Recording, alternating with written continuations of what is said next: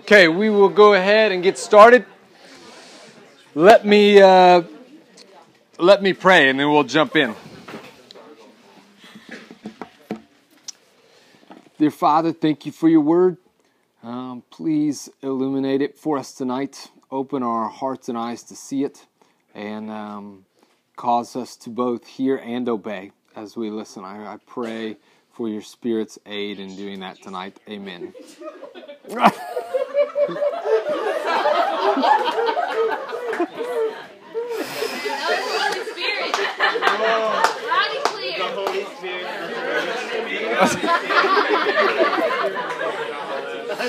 Okay, everybody stop. We got to do that prayer over again. It didn't count. Okay, no. All right. Well, now that we've heard Siri's take on our text tonight, I'm going to give you mine. We're in Mark 12 tonight.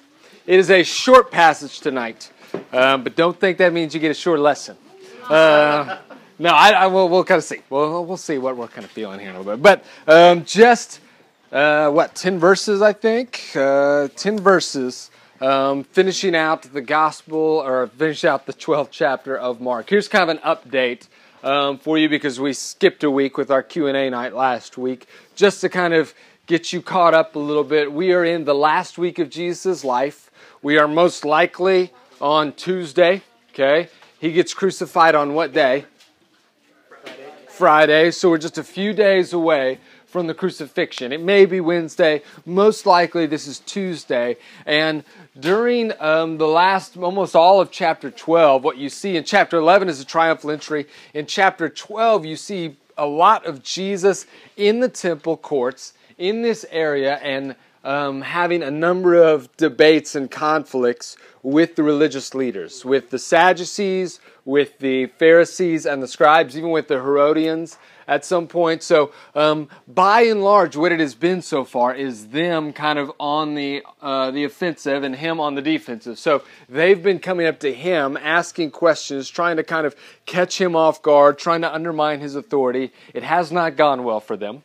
And now, actually, what we'll see in this text is a switch where Jesus kind of goes on the offensive briefly before we move into next week's, which is one of the most confusing and highly debated passages in all the Bible. So we can look forward to that one. But here's what we're looking at today. Like I said, Mark 12, verse 35. Rachel, do you want to be our reader? I will be your reader. Okay. So give me verses 35 through 37. And as Jesus taught in the temple, he said, "How can the scribes say that the Christ is the son of David? David himself and the Holy Spirit declared, 'The Lord said to my Lord, sit at my right hand until I put your enemies under your feet.' David himself calls him Lord. So how is he his son?" And the great throng heard him gladly. All right.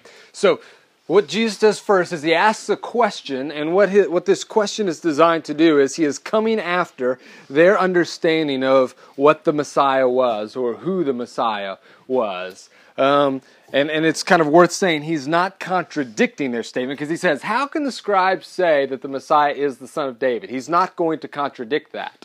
The New Testament confirms over and over again that the Messiah, Jesus, is the son of David, in the lineage of David. What he's about to do, though, is expand that.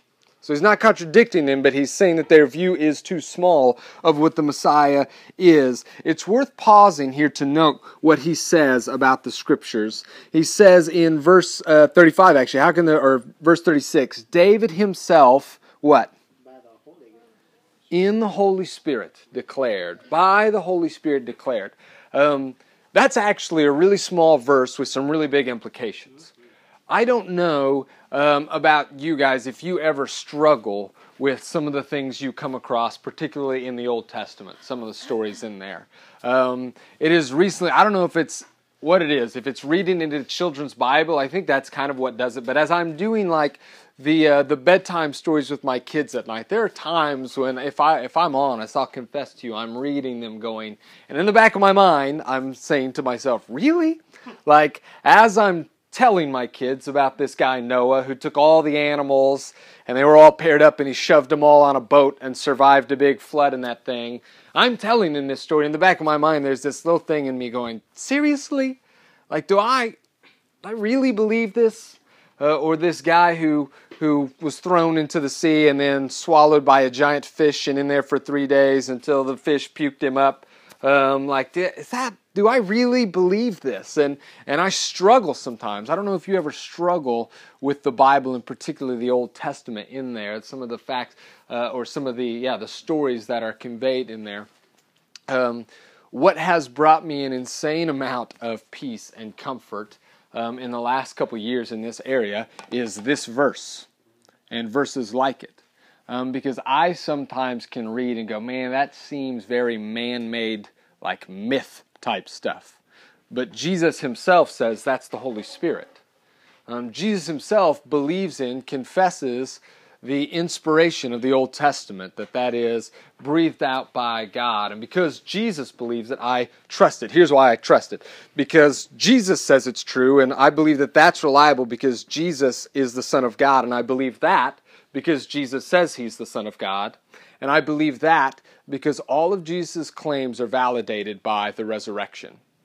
And actually, we don't have time to get into it, but I believe the resurrection to be one of the most provable events in human history.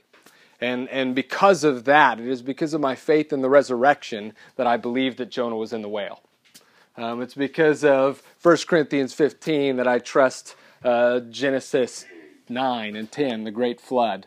Those kinds of things. And so passages like this are valuable where Jesus claims in multiple places that the Bible is, that the Old Testament is inspired by the Holy Spirit and that it is true and valid. So he quotes here from Psalm 110, which refers to this David-like figure. Here's what it says: "The Lord said to my Lord." Now that's how it reads in Greek, and that's kind of confusing to us, but that's not how it read in the Hebrew when it's written out. It's literally, if you go look in the Old Testament, it says this: "The Lord said to my Lord." All right, or it may be this, I don't know. But in the Old Testament, what this is actually, when you see this, when you see Lord in all capitals in the Old Testament, what is that? Yahweh. That is the name of God, Yahweh. And so when he says these two, we want to make sure we're not getting them mixed up. The Lord, Yahweh, said to my Lord, and this word is Adonai, which often is used to describe God, which often is used to describe the Lord, but can actually kind of mean like serve, like sir, in a sense, or master, or king. So what this is David who is speaking in Psalm 110, and he says, "The Lord, Yahweh, said to my Lord, my master, my sir, or boss, or whatever you want to say, sit at my right hand until I make your enemies a footstool under your feet." And so this is what's going on here and what is being quoted here. This text, by the way, Psalm 110, verse 1, the number one most quoted verse in the New Testament. This is the favorite. And they go to it over and over again. And actually other passages in this chapter, one we'll read that is going to be pretty recognizable to you guys who were here last year in just a bit. But this verse gets mentioned a lot by the New Testament as a reference to Jesus, reference to the Messiah. And what this text does, as I said, is it expands their definition of what the Messiah could be, and it does it in three ways, at least three ways. The first is this: it was taken for granted that the Son was never greater than the Father. And that Father would never be greater than His Father, who would never be greater than His Father. The way it worked and the way it was understood is that the Son is always lesser than His Father before Him. So you would never have a father call his son sir. You'd never have a grandfather say to his grandson, Mr. Moss, or master, or anything like that. That's just, we actually even get that a little bit. Like it would be weird for your father to walk around calling you sir all the time. So we understand that to some degree, but they recognize like the son comes from that father. So how could you say that he is greater than him. And of course, if you follow that all the way down, and if it's true that the Messiah is a son of the son of the son of the son of the son of the son of the son of David, a great descendant of David, Jesus says, then why is it that David is calling him Lord? Why is it that David, if the younger one can never be greater, then why is David saying he's greater? And he's giving them kind of this expanded version as if to say, like, what if the Messiah is more than just a physical descendant of David? And what if, I think he may be actually getting at, what if the Messiah actually does come before David? Like, what if whoever that person was in existence before him? The second way, and he expands their view, is this. If the Messiah is greater than David, then you ought to expect his kingdom to be greater than just David's. So this goes at what we've talked about a little bit, the common understanding, and this was what was happening in the triumphal entry. They said these things, blessed is he who comes in the name of the Lord, and blessed is the coming kingdom of our father David. Because their understanding of what the Messiah was going to do, what David did is he defeated all of the Gentile oppressors who were fighting against Israel. He defeated them all and set Israel up as a superpower in that region, in that part of the world. And so that was the understanding that the next Messiah would do. Defeat the Gentile oppressors, Rome, and set Israel up as a superpower. So the question is, though, but if the Messiah is not simply a son of David, then what if his kingdom is not simply going to be a restored physical version of David's kingdom? What if thinking of that way is too small? That's what seems to be happening. The third is this, and this is kind of important to catch. We've said this a few times. Whenever the New Testament quotes an Old Testament verse, you need to go back and read the context of that Old Testament verse. Because that Old Testament verse, it's not spoken in a vacuum. It's spoken as a greater argument or spoken as a greater text. And so you go back and look at Psalm 110 and some of the things that it says there. It says at least one thing that could never be spoken about a king before. Was not allowed to be spoken about a king. Let me go to Psalm 110 real quick. Psalm 110 verse... Let me get almost there. Verse 4 says this.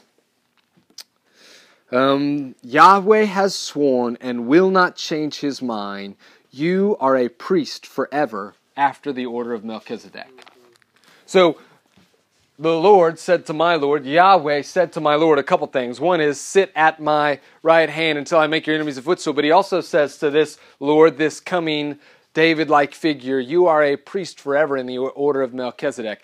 That was not allowed, actually, in the kingship of Israel. Kings always came from the line of Judah. The priests always came from the line of Levi, and it was specifically set up so that you could not have an overlap in between those two. You don't want all that power in one spot exactly like this. And so the kings weren't allowed to be. In fact, it can be argued, actually, that one of the major reasons that the first king of Israel, who is who? Saul, the reason he loses his kingship is because he tries to take on some of the priestly responsibilities. Do you remember? He's lining up for battle, and the tradition is, and the way it works is you seek the blessing of the Lord and offer a sacrifice there, and he's supposed to wait there for Samuel to come do it, but Saul doesn't want to wait, and he doesn't get time to wait, and it feels like this has got to get done, and so Saul goes ahead and does it himself, and Samuel shows up and says, your kingship has been taken away from you. Kings don't do this. And yet here in this psalm, and this must have been an odd one for the people to think through as they read this coming from the pen of David, the Lord has said to this king, you are a priest forever in the order of Melchizedek. Where did we read that passage before? Where have you heard that one quoted? Hebrews, right? Hebrews. The first passage is Hebrews 1, and then that, or you are a priest in the order of Melchizedek, that's Hebrews 7, because Hebrews makes clear that there is actually one who was able to do both, and that is Jesus himself.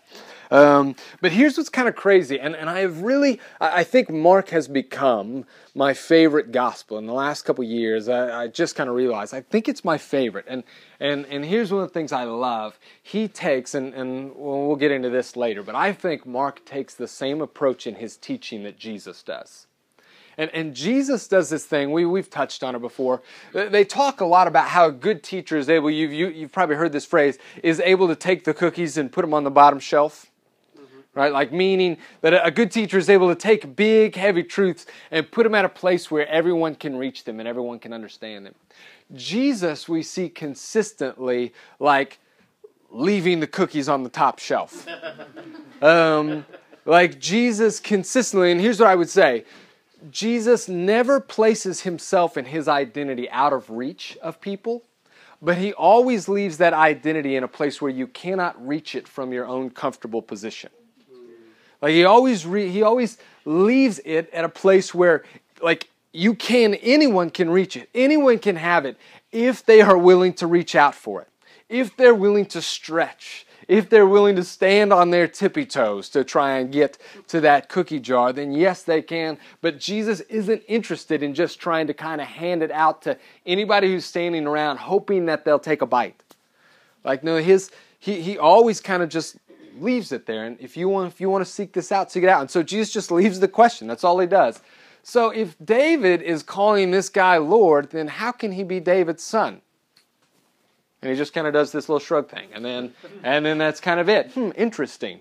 And leaves it at that. And the crowd is kind of just enthralled by this because it's fascinating. And it's kind of putting the scribes in a weird spot, a conundrum, trying to wrestle with these issues. But let's read verses 38 through 40.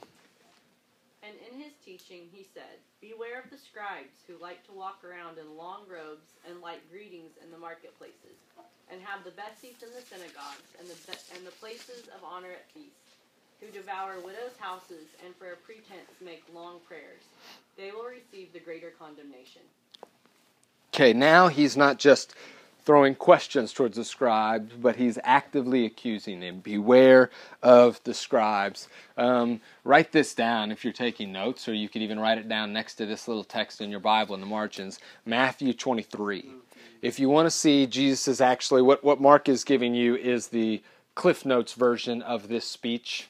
But if you want to hear Jesus really go off, if you want to hear the extended version, that's Matthew 23. Some of the harshest words that ever come from Jesus' mouth are uttered in this place right here as he's debating with the scribes and the Pharisees, and he says some really harsh things to them there. His primary attack against them, specifically in Mark's kind of narrative, his primary attack against them is with their seeking honor for themselves. They wear the long robes so they'll be noticed, and they like to go and make sure they're greeted. They always seek the chief seats, or the first seats is what it may kind of more literally say in the Greek, the first seats in the synagogue and the positions of honor. So his main thing that he guns at them for is their constantly seeking the honor of other people around them, to be known and to be great. And this is, according to Jesus and according to the Bible, this is one of the most detrimental sins when it comes to your ability to know and honor God. The desire to be honored by other people will always make it harder for you to honor God. In fact, it actually makes it harder for you to even believe in Him and trust Him. This is what Jesus says in John 5:44. He's in this debate with the Jews, specifically probably the Jewish leaders, and he says this really profound verse. How can you believe when you receive the glory that comes from one another and do not seek the glory that comes from God? I'm going to read that one more time. How can you believe when you receive the glory that comes from one another and do not seek the glory that comes from God? Jesus is saying here, seems to be implying, that the more you want to be known and the more you want to be honored, the less faith you're going to be able to have. The less you'll be able to trust Him. And I believe that becomes, because at the heart of faith is a humility and a recognition of my need to trust in this person. And so the more that you are seeking to lift yourself up, the more difficult that is going to be for you to do. Not only does it, so here's what you actually notice. When Jesus is dogging the scribes, what you find is He's dogging them for seeking honor because that keeps them from loving God, which is the greatest command. It also keeps them from loving people, which is the second greatest commandment.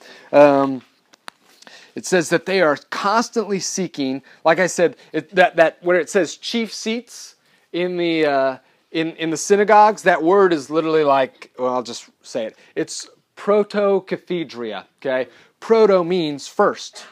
They're constantly seeking to be first, which is directly against what Jesus says in Matthew 10:44. I tell you that those who want to be first shall be servants of all, shall be slaves of all. And so it speaks against exactly how Jesus proclaims greatness to be. And he says, not only this, but the scribes devour widows' houses. We don't know. Nobody knows actually exactly what that means. There are a few possibilities. It could be that the scribes generally, and this is kind of a weird thing for us, we don't get it, but scribes are like a mixture of preacher / lawyer, okay? Or maybe, Sunday school teacher, college professor, lawyer, okay? And they kind of did it all. It wasn't weird for roles to be all mixed up together back then. That's how it worked. And so scribes would have also been in charge of kind of legal things. And so there's a couple things they might have been doing. They would have probably, when a man died and a widow was kind of left in charge of an estate, that was often probably handed over to someone like a scribe or a lawyer to help take care of that, because she doesn't know a whole lot about it. Women weren't allowed to be educated and didn't have a lot of financial responsibility, and so it would have been handed over to a scribe or lawyer. So he could have been talking about that these scribes were cheating widows in their roles as guardians of the husband's estates. They could have been sponging off the hospitality of widows. We see actually quite a bit today. I say quite a bit. It's not uncommon for religious teachers, particularly those on television, to make a lot of money off of poor, helpless people who think that they're going to be blessed by giving money to those people. And I think that could be actually a little bit of what's going on here. It could be that they were accepting payment from the widows for legal aid and advice, which was technically like they were spoken against back then. Kind of the rabbis and the rules said you don't do that with widows, but it could be that they were charging the widows on that thing. What we do know is that they were taking advantage of. Widows were consistently kind of used to represent the most vulnerable in that society, particularly any widow without a male heir. When your husband dies and you have no son, you've got no hope. You're at the most vulnerable place, and these widows were being taken advantage of by the scribes. From this, Mark moves into a story about a widow. So let's read verses 41 through 44. And he sat down opposite the treasury and watched the people putting money into the offering box. Many rich people put in large sums, and a poor widow came and put in 2 small copper coins, which make a penny. And he called his disciples to him and said to them, Truly I say to you, this poor widow has put in more than all those who are contributing to the offering box. For they all contributed out of their abundance, but she out of her poverty has put in everything she had, all she had to live on. All right. This is where Scott will be spending most of his time, so I won't spend too much time here, but let me just kind of paint the picture for you. More than likely, when it says that Jesus sat down opposite the treasury or the place of collection, more than likely what Mark is referring to is 13 different boxes that sat around the edges of the women's court. So this is the above view of the temple courts, right? The temple, this is the priest's courts where they can go. This is the men's court where only the men can go, or the court of Israel. And then this was the women's court. And there were some storage places here, but around this sat these 13 different boxes, each labeled with different purposes for what you could give in. But the boxes, the chests, were actually kind of made in this trumpet shape, so that you could kind of throw the coins into this trumpet. It would have made this really loud noise when someone was putting a large amount of money in there, a great way to kind of draw attention to your giving and to yourself. And Jesus sits down. It's kind of interesting, actually, to even think about it, how discreet we try to be with our offerings at church and putting it in envelopes and, putting it in the plates and not making a big deal. And how weird would it be if, Jesus just, sat down and just watched you as you're going with your money, right? Just to kind of sit there and see what everybody's giving, you know what I mean? But Jesus, the interesting thing is that Jesus would evaluate all of those offerings differently than we would today, based on this. He says, as he looks at these, and this widow comes up and she drops in these 2 small coins, latmas, is that what they were called in the Greek? I can't remember the specific name. They were the smallest coins in circulation in Jesus' time. These 2 little bitty coins, and together, the 2 of them together, created 1/64th of a denarius, which was a day's wage. So those 2 coins were 1/64th of a day's wage back then, is what that was. It's 50 cents, a dollar, something along those lines is what this woman comes and gives, and she drops in. And yet Jesus says, as all these people are coming in and dumping in large sums of money, and you can hear the noise ringing all the way around there, Jesus calls his disciples over and says, watch this. And as that woman gives, he says, I want you to know something. Everyone around here is giving tons, but they are all giving out of their abundance. She is giving out of her poverty, and so that means that she is giving more than anybody else here, which is a crazy statement. Because like what she would have been giving to, there's only one place you could give that small amount, and that would have been in the free will offering. So the one marked free will offering, and that was the one that went to like temple repairs. And think for just a second, like what kind of temple repairs could even be done with what she gave in there? That's like Scotch tape over a crack is basically what you can buy there. Okay, and Jesus says that's more than anything else. Specifically because of this, because she gave from her poverty. And this is fascinating, and this is a little bit sticky, because Jesus does come back to this idea of poverty and the beauty of it multiple times. When he says in his Sermon on the Plain, not the Sermon on the Mount, but the Sermon on the Plain recorded in Luke, blessed are the poor. When the rich young ruler comes to him and says, what do I got to do to find eternal life, to enter the kingdom? And Jesus says, oh, easy. Sell everything you have and give it to the poor. And then this woman comes up in the midst of everyone giving away all this stuff, and Jesus says, she's the one that I want you to be like. She's the one who gives more than everybody else because she gives from her poverty, not from her abundance. So the question is, like, how in the world do we live that out? Is it even possible in a culture of mass abundance like we live in? And let's not kid ourselves. This is a culture of abundance. Is it even possible to give from our poverty in a culture of abundance? That's what Scott's going to be chatting about in just a minute here. So take a break. Go ahead. Stand up if you need to. Stretch your legs. And then in a minute we'll get back into that.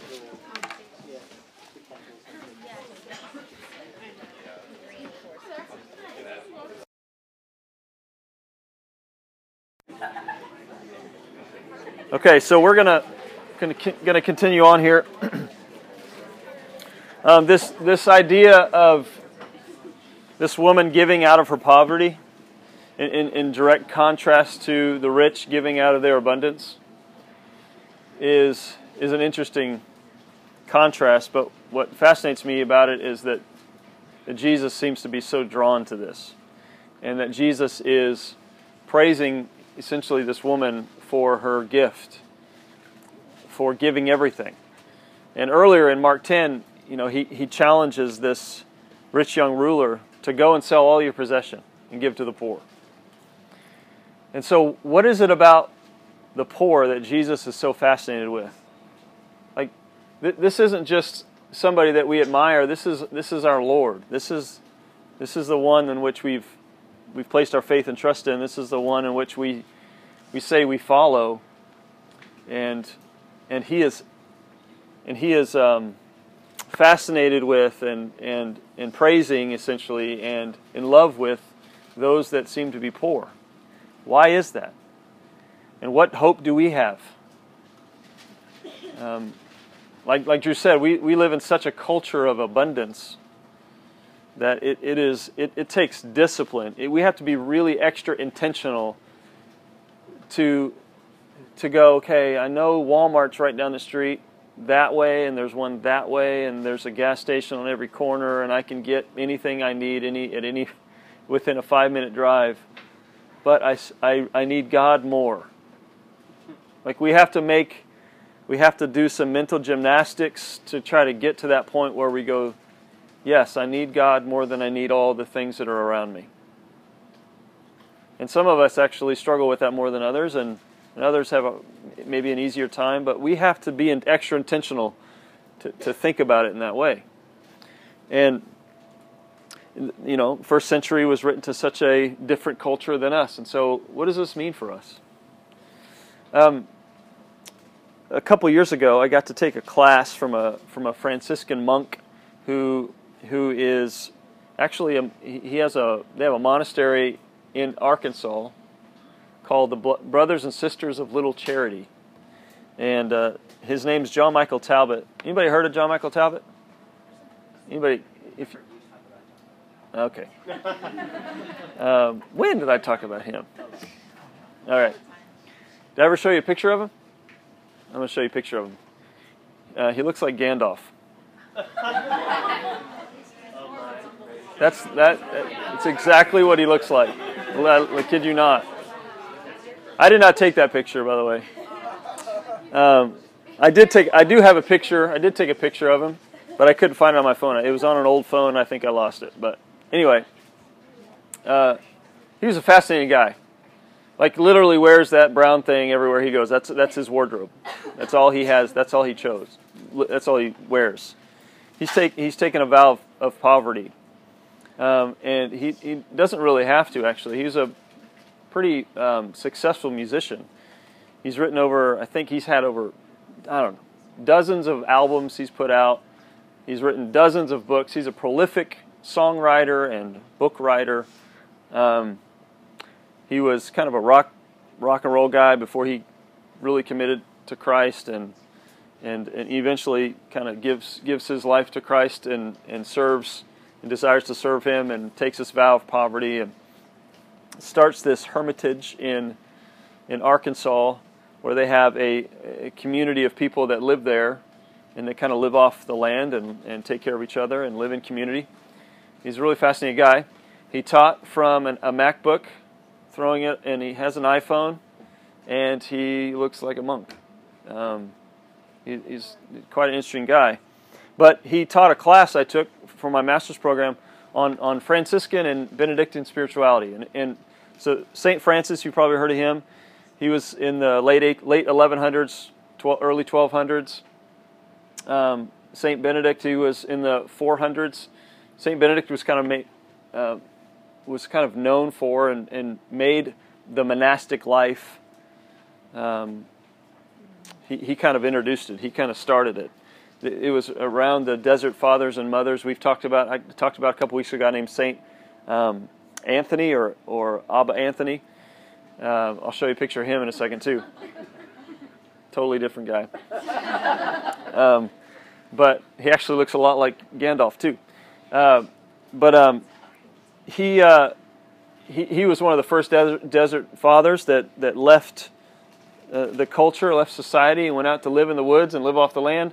Well, anyway, within a couple hundred years, this was a growing movement, and so Benedict took a group of these guys that were just living off in the land and organized some sort of a group so that they would come together on Sabbath every week. So they'd live off in their caves wherever they lived, and then they'd come together once a week, and then that eventually kind of grew into this a monastery, this monastic way of life, and they lived by they call it the rule of Benedict, or Benedictine rule, but they lived by this kind of code of ethics, and it was fascinating to learn about their way of life. Because here's the point. Here's what I loved about some of these classes I took. Was it helped me understand I'm not the only one that's read this Bible and thought, how do I live for Jesus? You know, Jesus calls us to die to self. I want to do that. And I think so many times we, in America, especially in the Bible Belt, especially evangelicals, which is most of us, all of us, we think we're the only ones that's ever tried to figure out how to live for Jesus. And I'm the only one that is trying to figure out, how do I live sacrificially for God? How do I die to Christ, and how do I let Him live through me? Like, we think we're the only ones that try to figure this out. And for hundreds of years, if not thousands of years, there's been men and women throughout church history that have sought out, reading the same book, inspired by the same God, led by the same Spirit, trying to worship the same Jesus and live for Him. And so it was awesome for me to learn about these men and these women, and hear like what they felt called to. And so, anyway, he introduced me to this. He also wrote several books we had to read for this class. And in one of the books, he had a chapter on poverty. and I never really heard anybody put it this way, but he actually gave biblical models for poverty. He gave there's three biblical models. So I'm going to give those to you. Okay, these three biblical models for poverty. First one is this: renouncing all possessions. Here's a verse. This is in Matthew 10 when Jesus sends out the 12, and he tells them, "You received without paying." In other words, you received something from me without paying for it. So now give without being paid, without pay. He says, "Acquire no gold or silver or copper for your belts, no bag for your journey, or two tunics or sandals or staff, for the labor deserves his food." He's sending them out and he's saying, take nothing with you and trust God and and trust Him to provide. As you serve and as you work, He will provide. And so this isn't necessarily Jesus giving a mandate for a way of life, but a lot of people throughout church history read this and said, this is what I'm called to do. To travel and to trust God and to enter into cities with nothing but the gospel and trust God to provide. And to me, that's just amazing. Here's another verse. In Mark 10, this is the one we talked about a couple of weeks, where he says to the rich young ruler, he looked at him and loved him and said, "You lack one thing. Go and sell all that you have and give to the poor, and you will have treasure in heaven, and come follow me." This is the one that Anthony, there he is, looks like Gandalf too. Actually, I don't know if this is Anthony. We don't really have a picture. He was alive in the late 200s, early 300s, and so someone drew pictures, and I liked it because his hands are raised just like the other Gandalf. So, So this is that particular story. If you remember a couple weeks ago, that's the story that Anthony heard and said, "What am I doing?" And so he went and sold everything and gave his sister to a home and went off into the woods. Lived for 40 years total.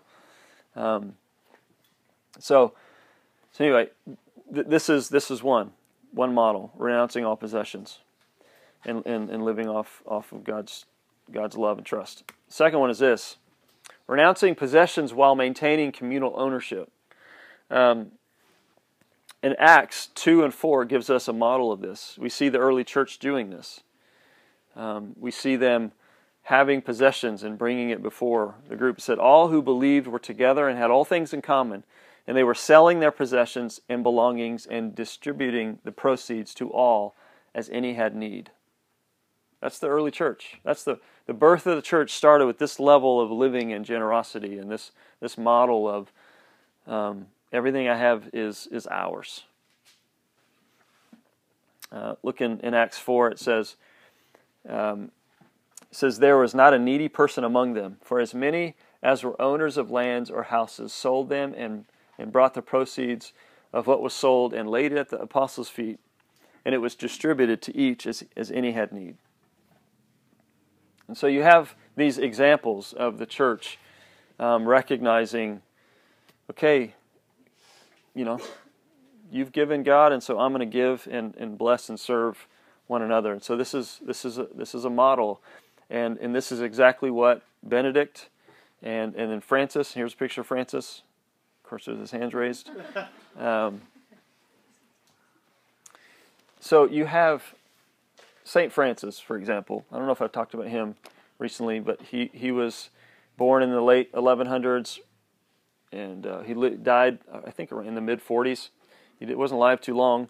For the first 24 years of his life, he was a pretty rich man. His parents were rich. His parents were owned and sold cloth and were pretty wealthy at it. In fact, it was around a time when they used to just barter for things, and then they established a monetary system, and so there became a really clear distinction between the rich and the poor. And he lived in that time when there was clearly rich living in abundance and extravagance, and there was clearly poor who were living without.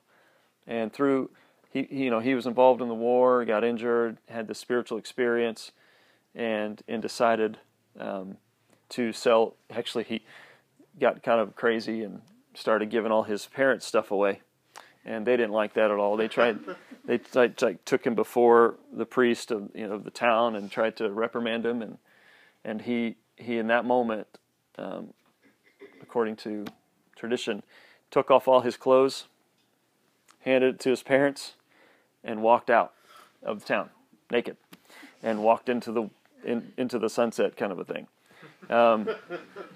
So this is Saint Francis, and so he goes off and he decides to live this is a word that Gandalf the Great taught me, mendicant life, a mendicant life, and it's this open-handed way of life.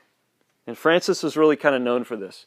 Like, he was known for this way of everything that's given to me, I hold with an open hand and wait to give it to the next person who needs it more. And it's said that he only owned a pair of sandals, a pair of trousers, and what they call a habit, or like a robe. That's all he owned. And anytime someone tried to give him a coat during the winter, he would wear it until he met somebody who needed it more, and he'd give it away. And he was kind of known for never keeping anything long enough, and people would get upset with him.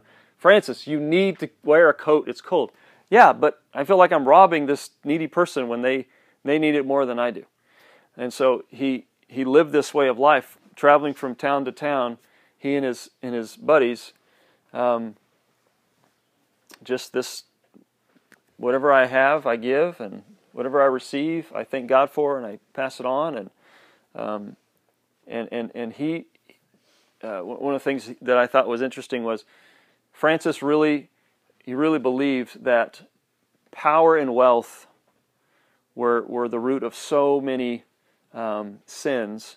And in fact, if you read and understand church history, when the church gets wealthy and falls in power is when the church becomes corrupt, over and over and over and over.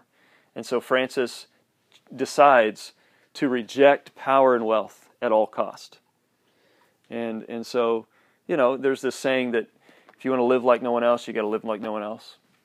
And Francis really modeled that. And he's just like, no, I'm going to live completely opposite of this culture and reject power and wealth so that I can simply have Christ and offer Christ and Christ alone, So, renouncing possessions, he lived in this community, they shared everything, and he really modeled that well. And then the last biblical model for poverty is found in 2 Corinthians 8 and 9. Actually, it's found kind of in other places too, but in chapter 8, at the beginning of chapter 8, it talks about the Macedonians who out of their poverty, they became really, really generous and wanted to give to Paul to bless the other churches. And it says they begged him. So in other words, it sounds like Paul's like, no, you guys are poor. You don't need to give. Keep what God's given you for yourself. And it says that they begged him to let them give to Paul to bless the other churches. And Paul just uses this as an example of just godliness, that out of their joy and in their poverty, they gave abundantly. And so this third model, the right to private property, but sharing it freely with those in need. In this verse in chapter 9, it says, the point is this, Paul says, whoever sows sparingly will also reap sparingly. Whoever sows bountifully will also reap bountifully. Each one must give as he has decided in his heart, not reluctantly or under compulsion, for God loves a cheerful giver.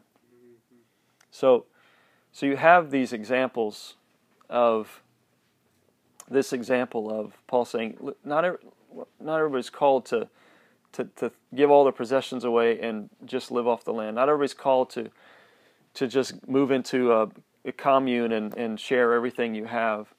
But he gives examples of people who have property, but recognize that property is something to use to bless others, and to use to give out of an abundance, to give cheerfully, to give this heart that says, I want to bless those because God's blessed me. And so there's this group in Stillwater that has felt called to do that, and they are the table saints of Stillwater. So, in other words, if biblically speaking, if you don't fit into one of those first two camps, you fit into this third one. Like there's one of three choices. And maybe someone in here will fit into one of the first two camps. I think it'd be kind of fun to live in the second camp. Sometimes I don't. Sometimes I do. In fact, if you know Paul Weiss, he kind of dreams of someday building a property big enough to have several families and just to kind of live and share what God's given us. And you know, I think it'd be awesome. I think you would begin to really experience and see what the church is supposed to be about. But this is really what we're called to, is that everything you have has been given to you and is to be shared and is to be held with an open hand because God's given to you, and how dare we hold on to it so tight that we don't want to give it, that we aren't open to God being able to bless others with it. So these three biblical models I thought were really helpful. So I want to talk a little bit about what poverty is and then what poverty isn't. Poverty is a state of the heart.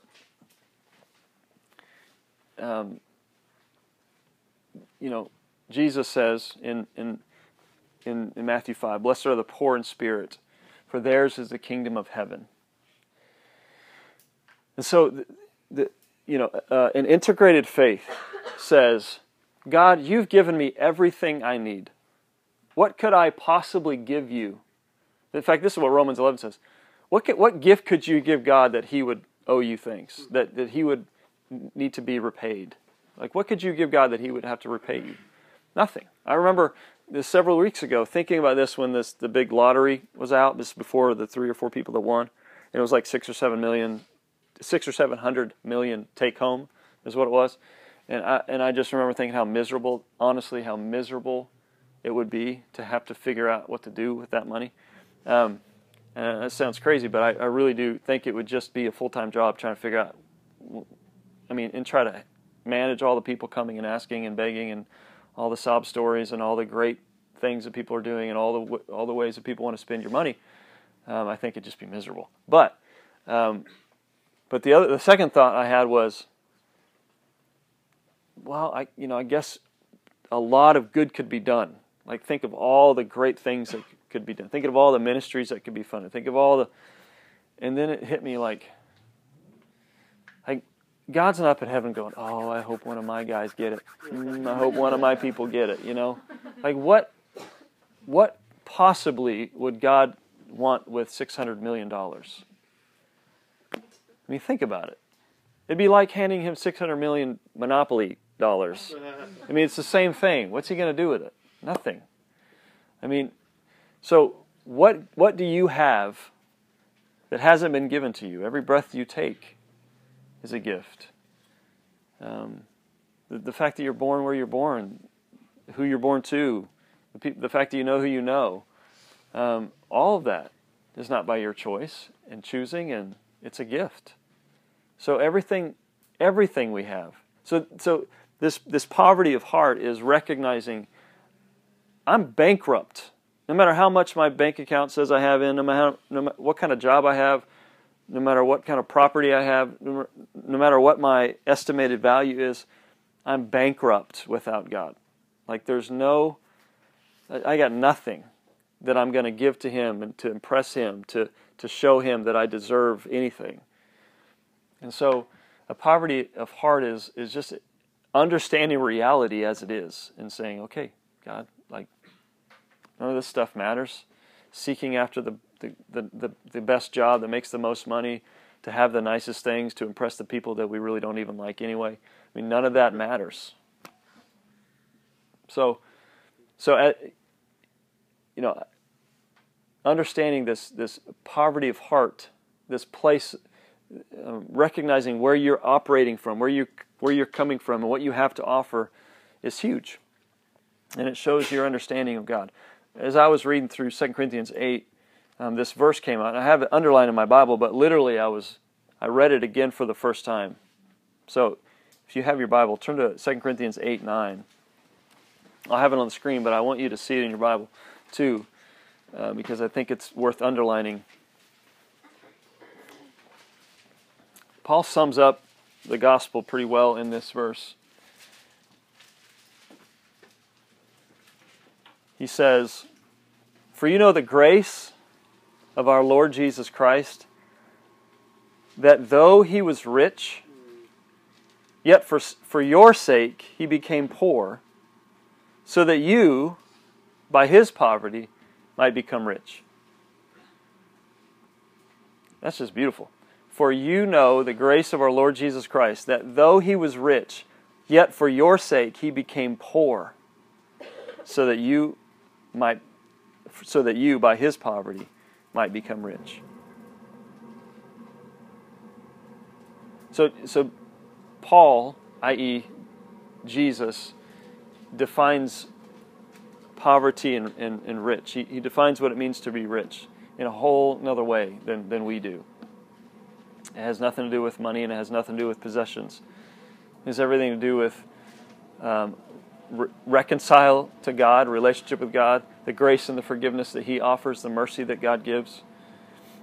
So that's what it means to be rich. This is a note that I put in one of the books I was reading at that time,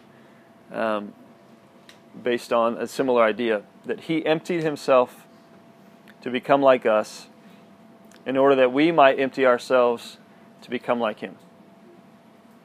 He emptied himself to become like us in order that we might empty ourselves to become like him. Poverty of heart is this idea that, just like Jesus said, die to yourself and follow me.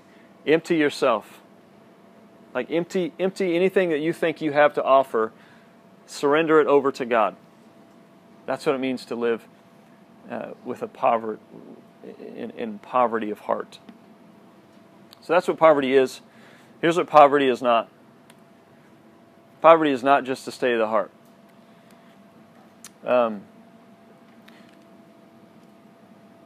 To say,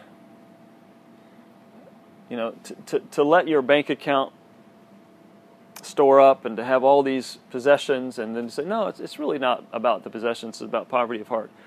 Like, the reality is, somebody who operates from this place of poverty, it's an internal reality that has external implications. It should have external implications. It shouldn't mean if I say I'm living out of this place of poverty and yet I'm hoarding and yet I'm gaining and more and more and more and I want more and more and more, there's something really disconnected. So there, at some level, it's not just a state of the heart. It actually does have implications to what we buy and how we buy. So Jesus has, and the Bible has some very strong words to say to the rich. Here's one of them. It's easier for a camel to go through the eye of a needle than for a rich person to enter the kingdom of God. We've talked about that verse. But very strong words Jesus has to the rich. Because like we said a couple weeks ago, the more rich you are, the harder it is to recognize your need for Jesus. Here's what Paul says in Timothy. He says, but those who desire to be rich fall into temptation, into a snare, into many senseless and harmful desires that plunge people into ruin and destruction. For the love of money is a root of all kinds of evils. It is through this craving that some have wandered away from the faith and have pierced themselves with many pangs.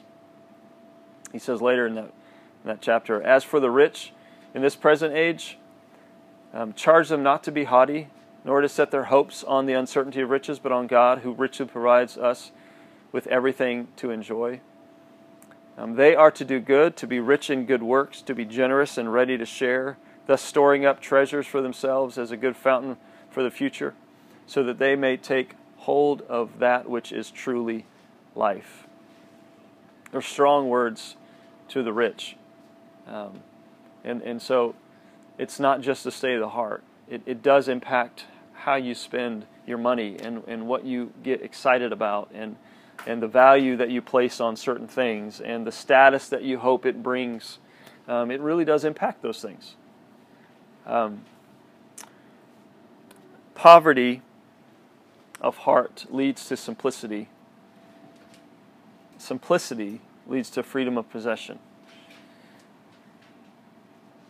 So one of the things that hit me the most about studying these guys, Benedict and Francis and Anthony and all these others, was just, they talk about the anxiousness that we have. The more stuff you have, the more anxious you are. The more you're worried, the more stuff you have, the more worried about that stuff.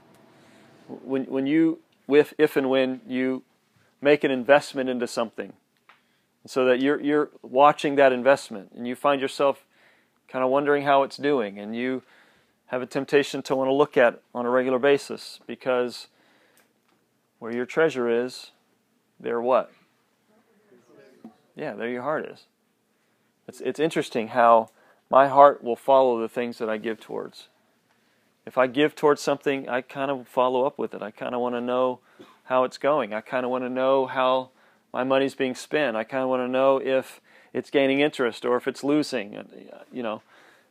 It's amazing how our heart follows the things that we give towards. And so this idea of simplicity is a radical idea. It's a discipline, I believe, that we're called to. That we're called to because of the culture that we live in, because of this abundant culture that we live in.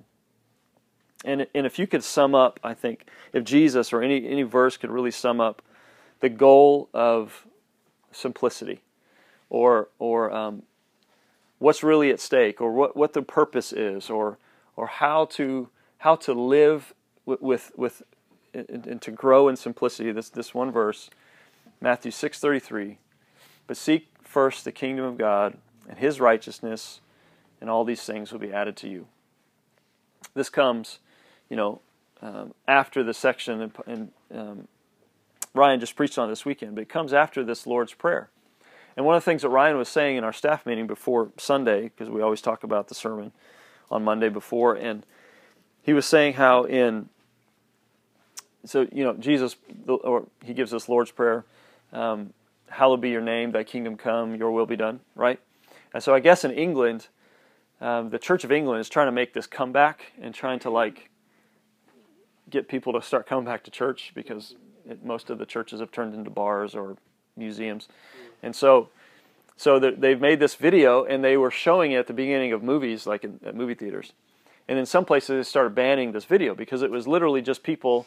They recorded a bunch of people just reciting the Lord's Prayer, and then they were splicing them in, and it was, and it was just like all these variety of people saying the Lord's Prayer, come back to church, And it was a prayer that everyone recognized and everyone knew, but they started banning. And so Andrew Wilson and some others were, I guess, talking about this and debating, why would they ban this? What's the big deal? And Wilson's comment was, actually, it's a really offensive prayer, if you think about it.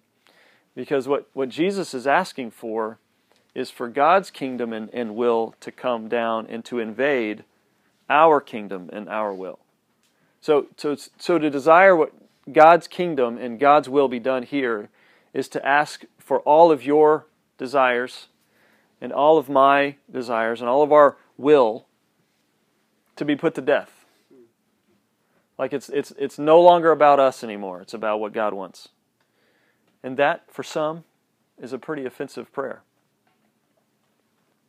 And so, following that, it comes to this section at the end of Matthew 6, to seek first His kingdom and His righteousness. And in this prayer, Ryan pointed out that it's about wanting God's name, being obsessed with God's name, to be glorified above all things.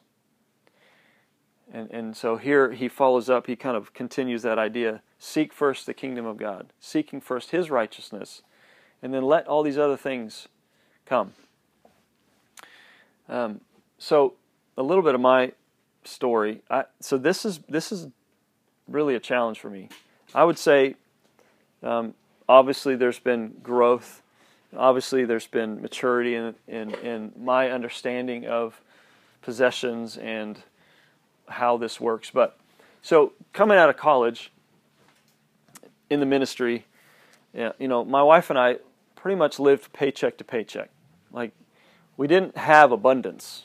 I mean, now we lived in an abundant culture. We lived like kings compared to 3/4 of the rest of the world, just like all of you. But we didn't ever have to like figure out. So what do we do with this surplus money every month? What do we do with this? Should we invest it? Should we save it all? Should we spend it on ourselves? What should we do with it? Like, we didn't ever have those talks because we didn't have a surplus. We just, like, money would come in and then money would go out. And God always provided what we needed, and we were able to pay our bills, and actually we were able to be smart, and we started, investing a little bit here and there, but it was literally little. And so, little by little, as I believe we were faithful with God give us, He began to give us more. And specifically in the form of California real estate. So we happened to buy at a time when the market was going crazy, and we seemed like real estate geniuses because we just bought a house and made a lot of money, to be honest. And now it was fake money because it crashed, and then we lost a lot too. But the interesting thing that's happened is because we've now been married 17 years or something like that. I could figure it out. It's June of '98. So we we've gotten to this point where we don't live paycheck to paycheck. We actually do have a little bit. So we have to try to. Now we're having conversations like, hey, so we're always thinking, okay, the kids need braces, and those are expensive. Like, how expensive braces are? Yeah. Ridiculous. And then Kylie's now, she's 14, so she's going to be driving in a couple of years.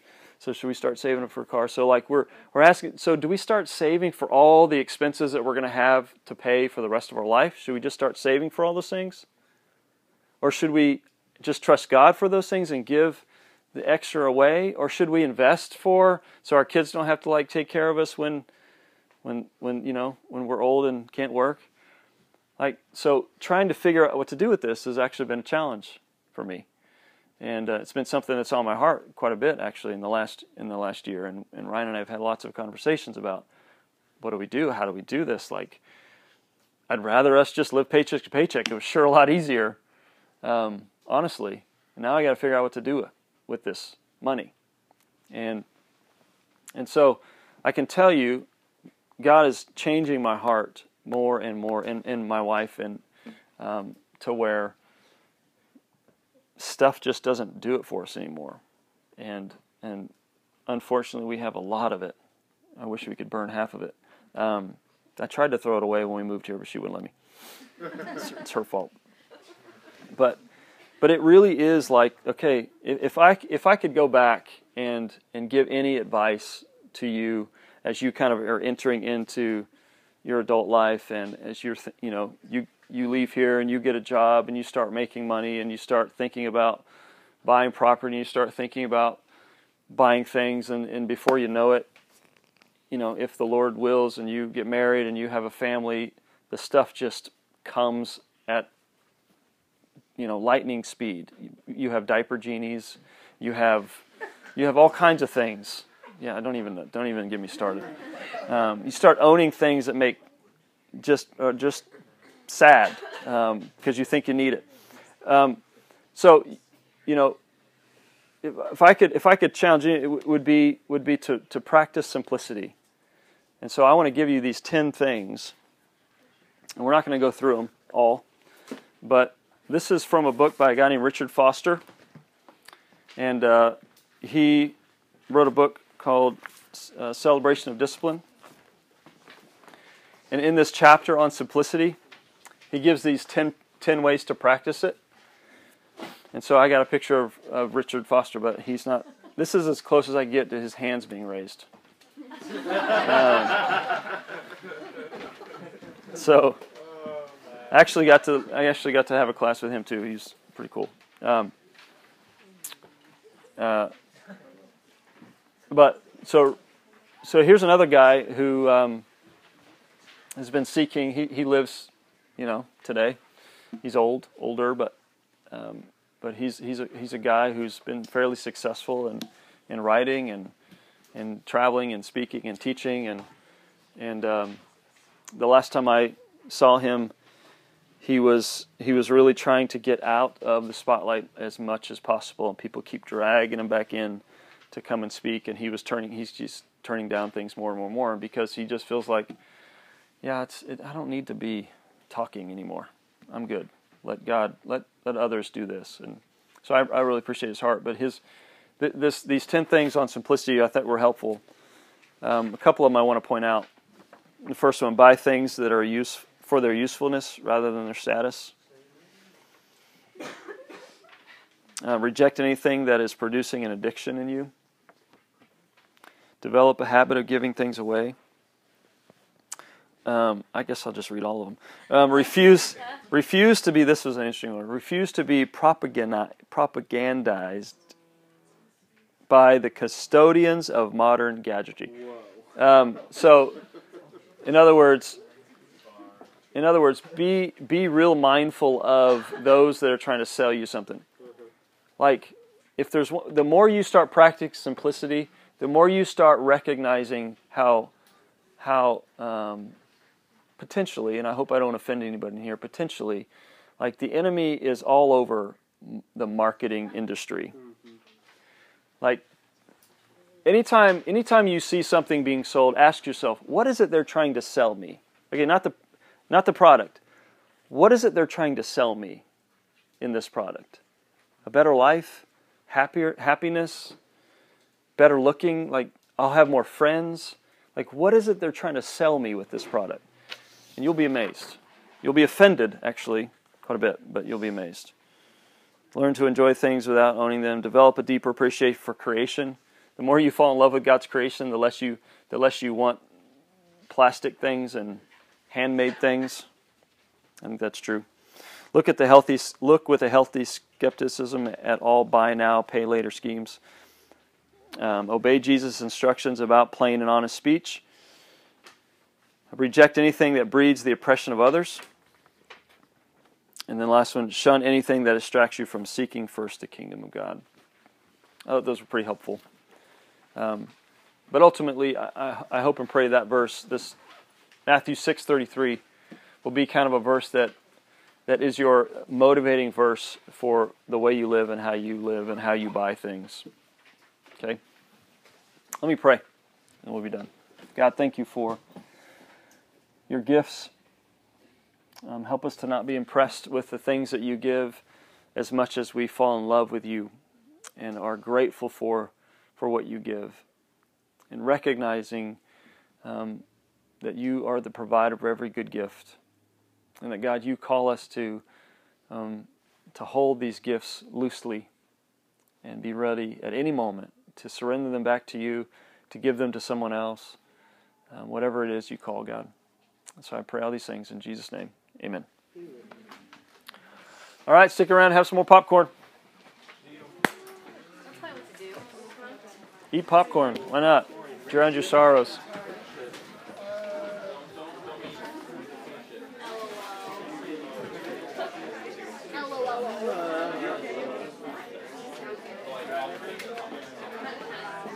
I give you my money. You got money? You got money for me? Okay. Let me get my bag. Hang on. Oops. Let me turn this off first.